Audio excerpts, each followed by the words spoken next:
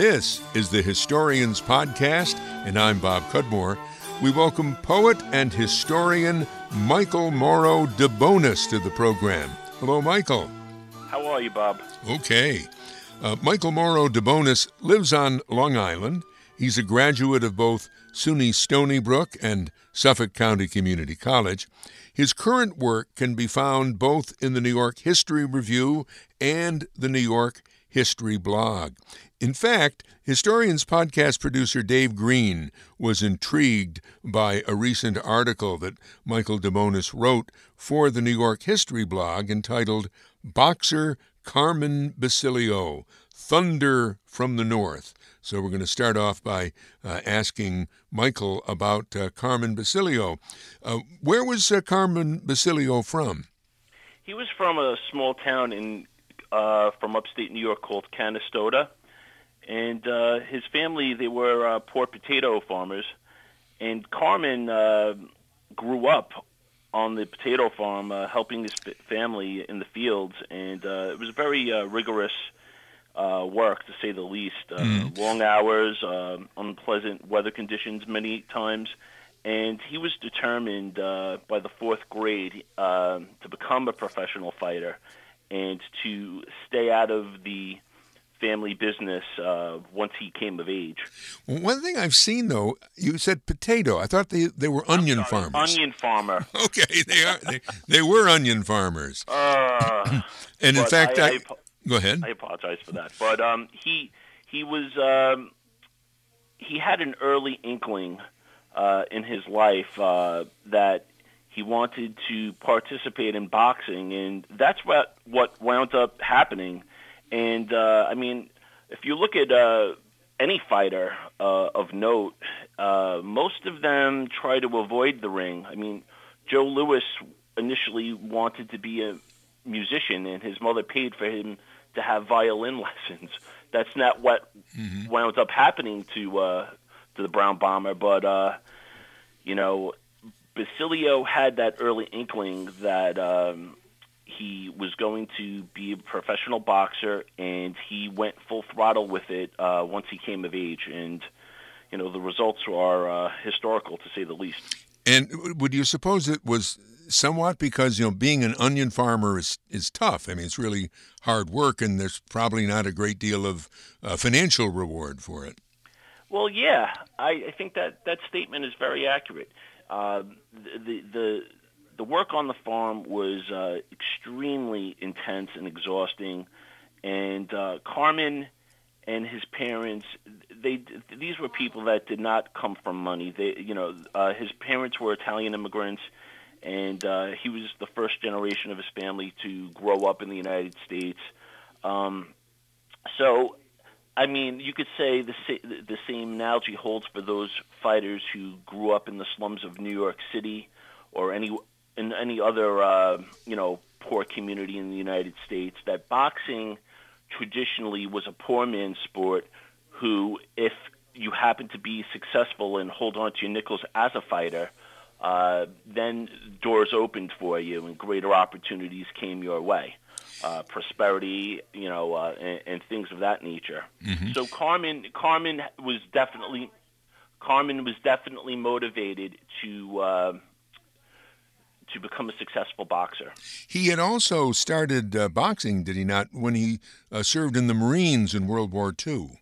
That is correct. He did serve a stint in the United States Marine Corps, and those fights were very important because they honed Carmen's skills. And, they contributed to his drive to turn professional, which he did in 1948. He had a bout. His first professional bout came against a guy by the name of Jimmy Evans, and Carmen beat him in 3 rounds by knockout. What kind of a fighter was he? And maybe I should back up one on that question. What weight range was he? I mean, he wasn't a heavyweight, right? No, not by any means, Bob. He was a welterweight. That's the 147-pound division.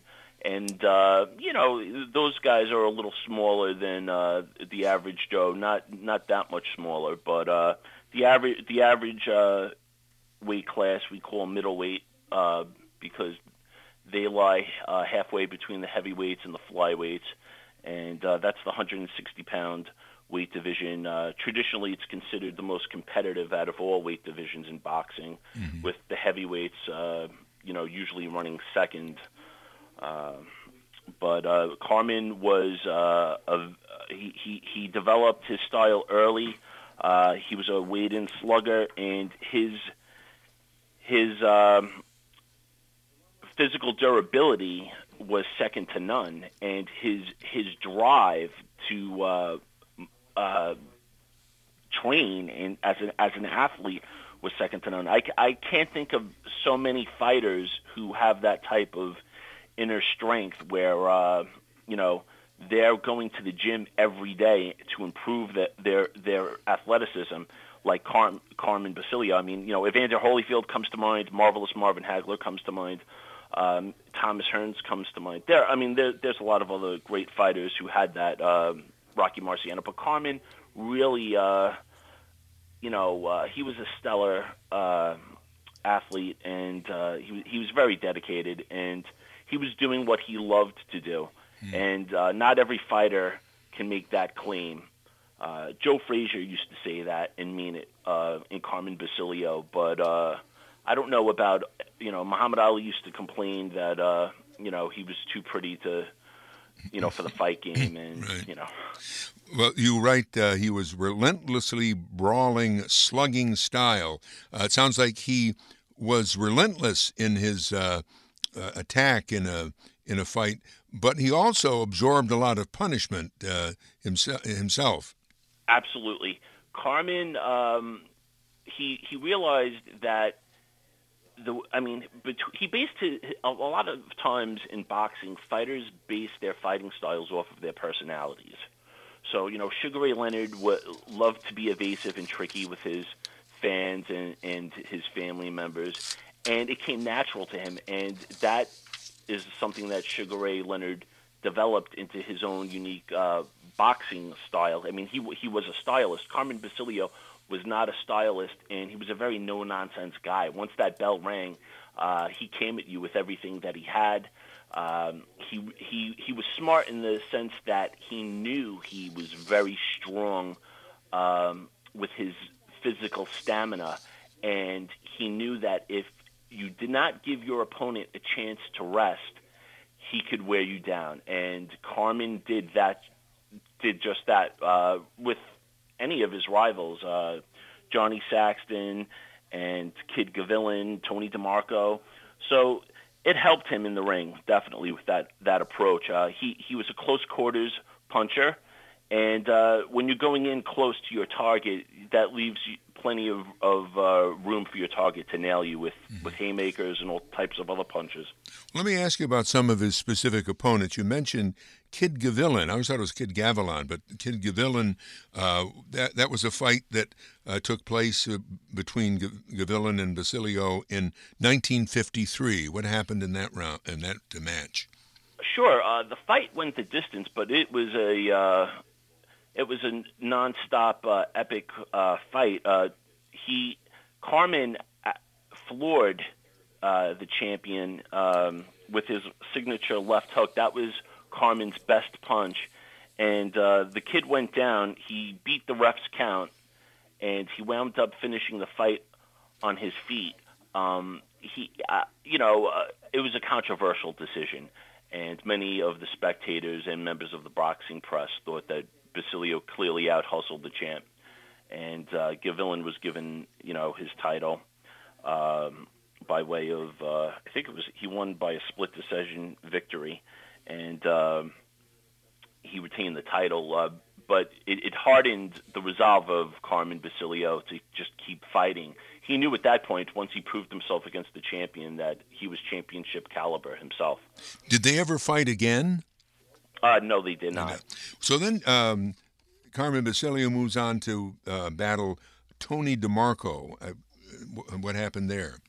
Well, DeMarco was a fighter who, in many ways, was just like Carmen Basilio. He was a no-nonsense brawler. He probably had more punching power than Carmen Basilio. I mean, he was a pure puncher, and he was a very tenacious and physically fit fighter, just like Carmen Basilio. Basilio, the difference between the two, they both like to fight in close quarters. DeMarco was a little more skilled with his boxing style, or maybe polished is the word I would use. Mm-hmm. But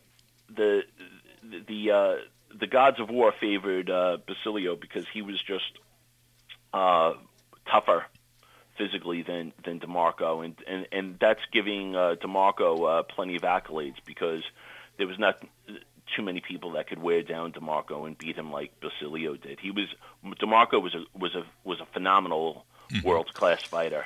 And this fight took place, I mentioned that Canastota is upstate New York. I believe we can say it's between Utica and Syracuse. And this fight took place at the Syracuse War Memorial Auditorium. So Basilio had a home crowd there. Yes, he did. Carmen's fans from upstate New York were very devoted to him. And he loved them. And, being a boxing fan from, Long Island, I really can't say that Carmen's appeal was just localized to upstate New York. I've spoken to boxing fans from all around the country, and everybody seems to love Carmen. And I could remember one of my first issues of the Ring magazine that I bought. There was a pull-out poster of him, and it was him just posing for the camera, minus the ring. He wasn't inside the ring. This was a snapshot. And I looked into those eyes, and those eyes were very unique. I really have never seen another fighter have that type of intensity with his eyes, where this guy knew he was special, and he knew that his eyes were very reflective of great inner strength. And, you could call it whatever you want, whether it was religious or just, practical, but he had it.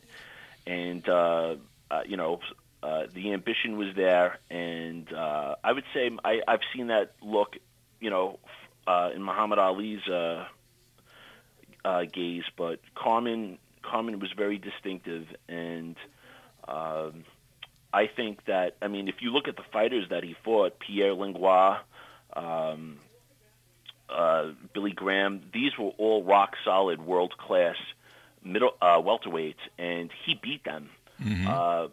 And I think that Carmen, in many ways, was underrated by the boxing press because of his defeats at middleweight. Carmen was never really a true middleweight. He was much more of a welterweight.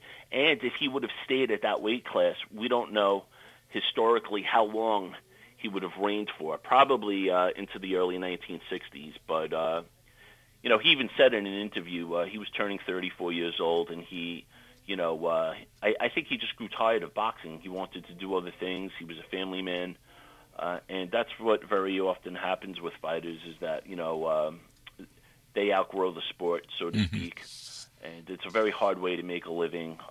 Just like working on an onion farm, I guess the onion farm, the hard work on the onion farm gave him that tremendous work ethic to carry over to boxing, and it made him a successful fighter either way. And I guess being in the Marines didn't hurt him. Right.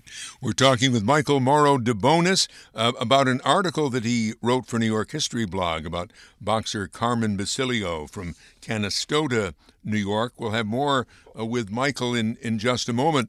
This is Bob Cudmore. Want to put in a word for our fundraising campaign to keep the Historians podcast on the internet. Please donate to our campaign this year. Donations have been coming in kind of slowly this year compared to last year, but we're hoping to reach our goal by the end of 2018. If you want to make a donation, any amount, go to GoFundMe.com/Historians 2018, or you can send a donation in the mail, make the check out to Bob Cudmore, send to Bob Cudmore at 125 Horstman Drive, Scotia, New York, 12302. And thank you very much. Michael Mauro DeBonis is with us. He's interested in various history topics, including modern boxing, if you will, or boxing of the past 70, 80 years. We're talking about the career of Carmen Basilio. And you were discussing how maybe he would have had a longer reign as an important fighter if he had stayed as a welterweight. But he fought as a middleweight. And one of those, is this true? Is that one of the middleweight fighters that he fought was Sugar Ray Robinson? Yes, that was somewhat of an upset. Carmen had a fierce reputation in the ring, and he was a very successful fighter. He had avenged several losses to Johnny Saxton, and one singular loss to Johnny Saxton, and that was a controversial loss that, again, the boxing press did not feel that Carmen Basilio deserved. He avenged it, and he more or less cleaned out the weight division in a very short time span. Rocky Marciano did something similar to the heavyweight division during the 1950s, and really he had a run-in with Sugar Ray Robinson early in his career on Broadway in New York City. He was snubbed in the presence of his wife. He just wanted to walk over and say hello to the champion, who was emerging with his entourage from a car. And Sugar Ray was very brief and cold to Carmen. And I think this was in 1952, and he said to himself, if I ever get a chance to fight that guy, I'm going to whip him. And they clashed in 1957, and even though, boxing fans aren't oblivious to this, but other sports fans might be. When Carmen Basilio fought Sugar Ray Robinson, Carmen Basilio was a reigning world champion, and they fought for the world middleweight title. Sugar Ray was long considered by many boxing pundits to be the best pound-for-pound fighter in the history of the sport. He came into the ring. He scored numerous blows against Basilio from long range, but Carmen was able to successfully out-hustle him on the inside, which is where he did his best work, and he out-punched the champion and outperformed him in the ring for 15 rounds. I mean, he was Sugar Ray inflicted a lot of damage, but Carmen Basilio's resiliency pulled him through the fight, and he didn't give the champion time to recover during the bout, and he was awarded a split decision victory over the champ. So he became the champion, the middleweight champion? The middleweight champion of the world. He realized his dreams for a second time. This was his third world title, because he had, like I said earlier in the interview, he had lost his world welterweight crown to Johnny Saxton, who was a very good fighter by a highly controversial split decision in Chicago. In fact, he had two rematches with Johnny Saxton, and he won both bouts by knockout. So Carmen, when he squared off against Sugar Ray Robinson, this was a guy that was already around the block and had proven himself to the world that he was a champion caliber fighter. But Robinson did come back and take a rematch with Basilio. Yes, he did. He had, I guess you would say, maybe more fire in his belly, but during that bout, he had punched Carmen in the face, specifically over his left eye, I think it was, with a right uppercut, and he actually the eye of Carmen Basilio swelled up early on in the bout, and it impeded his vision for 13 more rounds. This guy, he like I said, he was a champion. He would not give up his title on a technical knockout by sitting on his stool and prematurely stopping the bout. He fought blinded for 13 rounds against one of the greatest pound-for-pound fighters in boxing history, and he kept the fight extremely close, to his credit.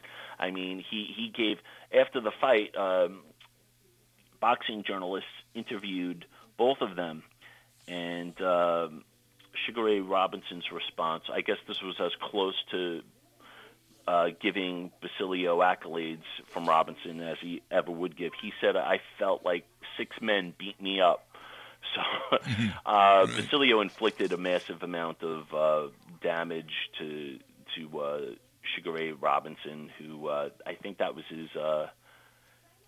He won and lost the middleweight title so many times. I think it may have been his fourth time recapturing the title, and he did it by the skin of his teeth because Carmen kept it that close. He was able to successfully outbox Basilio from long range and score with his haymakers.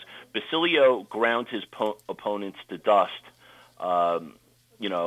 over the course of an entire bout, whereas Sugar Ray Robinson, Basilio was a solid puncher, but Sugar Ray Robinson was, besides being a speed demon, he was an absolutely devastating puncher, and his tactics in the ring were different from Carmen's.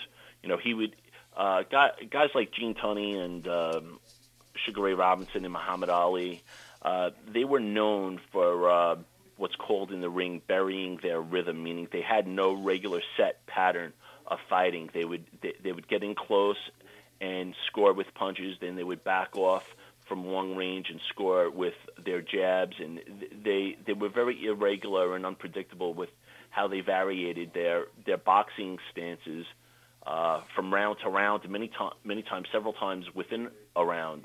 Willie Pep is probably the best example of that. And it's very frustrating if you're opposing them in the ring, because you really lose a gauge on how to judge their fighting styles, and when's the next punch going to come from, and where is it going to come from, because they're constantly altering their position in the ring against their opponent. Michael, I just want to get a couple of points in before we're out of time. 1961, I believe, is when Basilio stops fighting. But after his career as a boxer, he lived to be 85, right? And died in Rochester, New York. And what did he do after he left? He went into business, right? Yes, I think he worked for the I just want to pronounce it correctly, the Geneseo bottling company, or Genesee. Genesee, I'm sorry. Right, Genesee Bottling. Know them well. They make beer. Yes. And then he was a physical education instructor at a college near Canastota, and he did that for many years. Who would turn down a U.S. former Marine and a former 3-time world boxing champion? Think of it this way. I don't like to use the term way back then, but way back then there was one title belt per weight division, and mainly just 2 sanctioning bodies, the New York State Athletic Commission and then the World Boxing Association.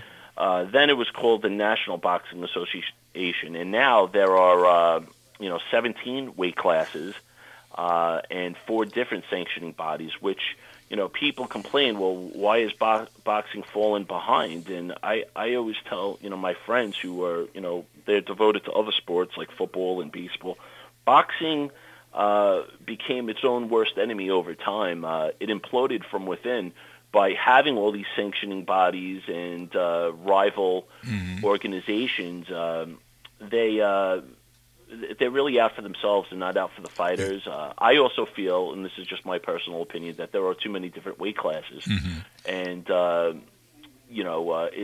it's like selling snake oil to me in the Old West. That bad stereotype of the con man going from town to town and pilfering from the locals. Sure. I just want to get a couple other points in before we're done. Basilio has a nephew, Billy Backus, also from Canastota, who became world welterweight champion in 1970, right? Yes, he did. He beat a phenomenal fighter in Jose Napoles, who was from Central America. And Jose Napoles was called mantequilla, which means very smooth as butter. And he was a beautiful, beautiful boxer. And Billy Backus was a very tough, determined fighter like his uncle, Carmen Basilio. And he earned his share of victories against the world elite in the early 1970s. And boxing boxing historians and members of the International Boxing Hall of Fame were inspired by both Carmen Basilio and Billy Backus to place boxing's most prestigious shrine in upstate New York. Well, I mean, that is really pretty remarkable. And it's near Canastota, as I understand it, right off the thruway. Yes. So, and that's like Cooperstown for baseball, right? That's a great analogy, and it's one that holds true. I visited the Boxing Hall of Fame back in 1993, a few years after it opened, and I saw Carmen's stuff, Marvelous Marvin Hagler's, Primo Carnera's, the mold cast of his hands by Muhammad Ali's and Joe Frazier's. I mean, it was a great place, and I know that they expanded a lot of the exhibits in the museum in general since then. But that museum, I've been to all types of historical museums. That one stands out as one of the best, in my opinion. Now, Michael Mauro DeBonis, who's been talking with us about boxer Carmen Basilio and boxing as a sport, he also has an interest in Revolutionary War history. You have researched what was called the Culper Spy Ring. What was that?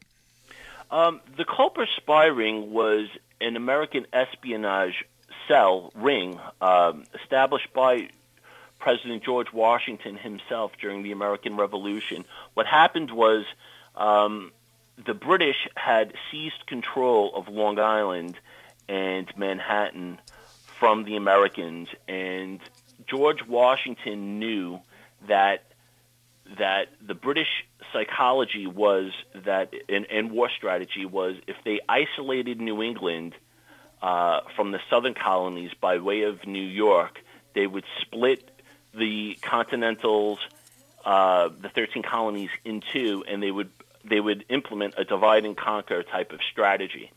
And I say in one of the articles that I wrote, one of the ones specifically about Jacob Griffin, that New York was the linchpin of the 13 colonies, meaning that if Britain was allowed to isolate New England, they used to call them the troublemaking colonies because of Lexington and Concord and the Boston Tea Party, they would be able to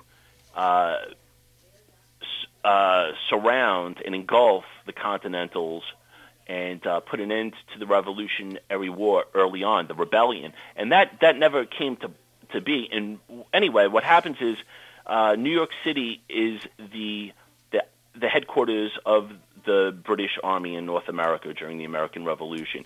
And Washington needs to know that in order for him to beat his enemies, he doesn't have a great navy. In fact, he really has no navy. What he does have is he has an army of maybe 20,000 Continentals, poorly trained, poorly funded, poorly armed, and poorly fed. And he has to muster a world-class army from literally nothing. But he had the spy ring, and that's another interest of our guest, who's been talking with us about boxer Carmen Basilio, primarily. He is Michael Mauro DeBonis, who lives on Long Island. You've been listening to the Historians Podcast. I'm Bob Cudmore.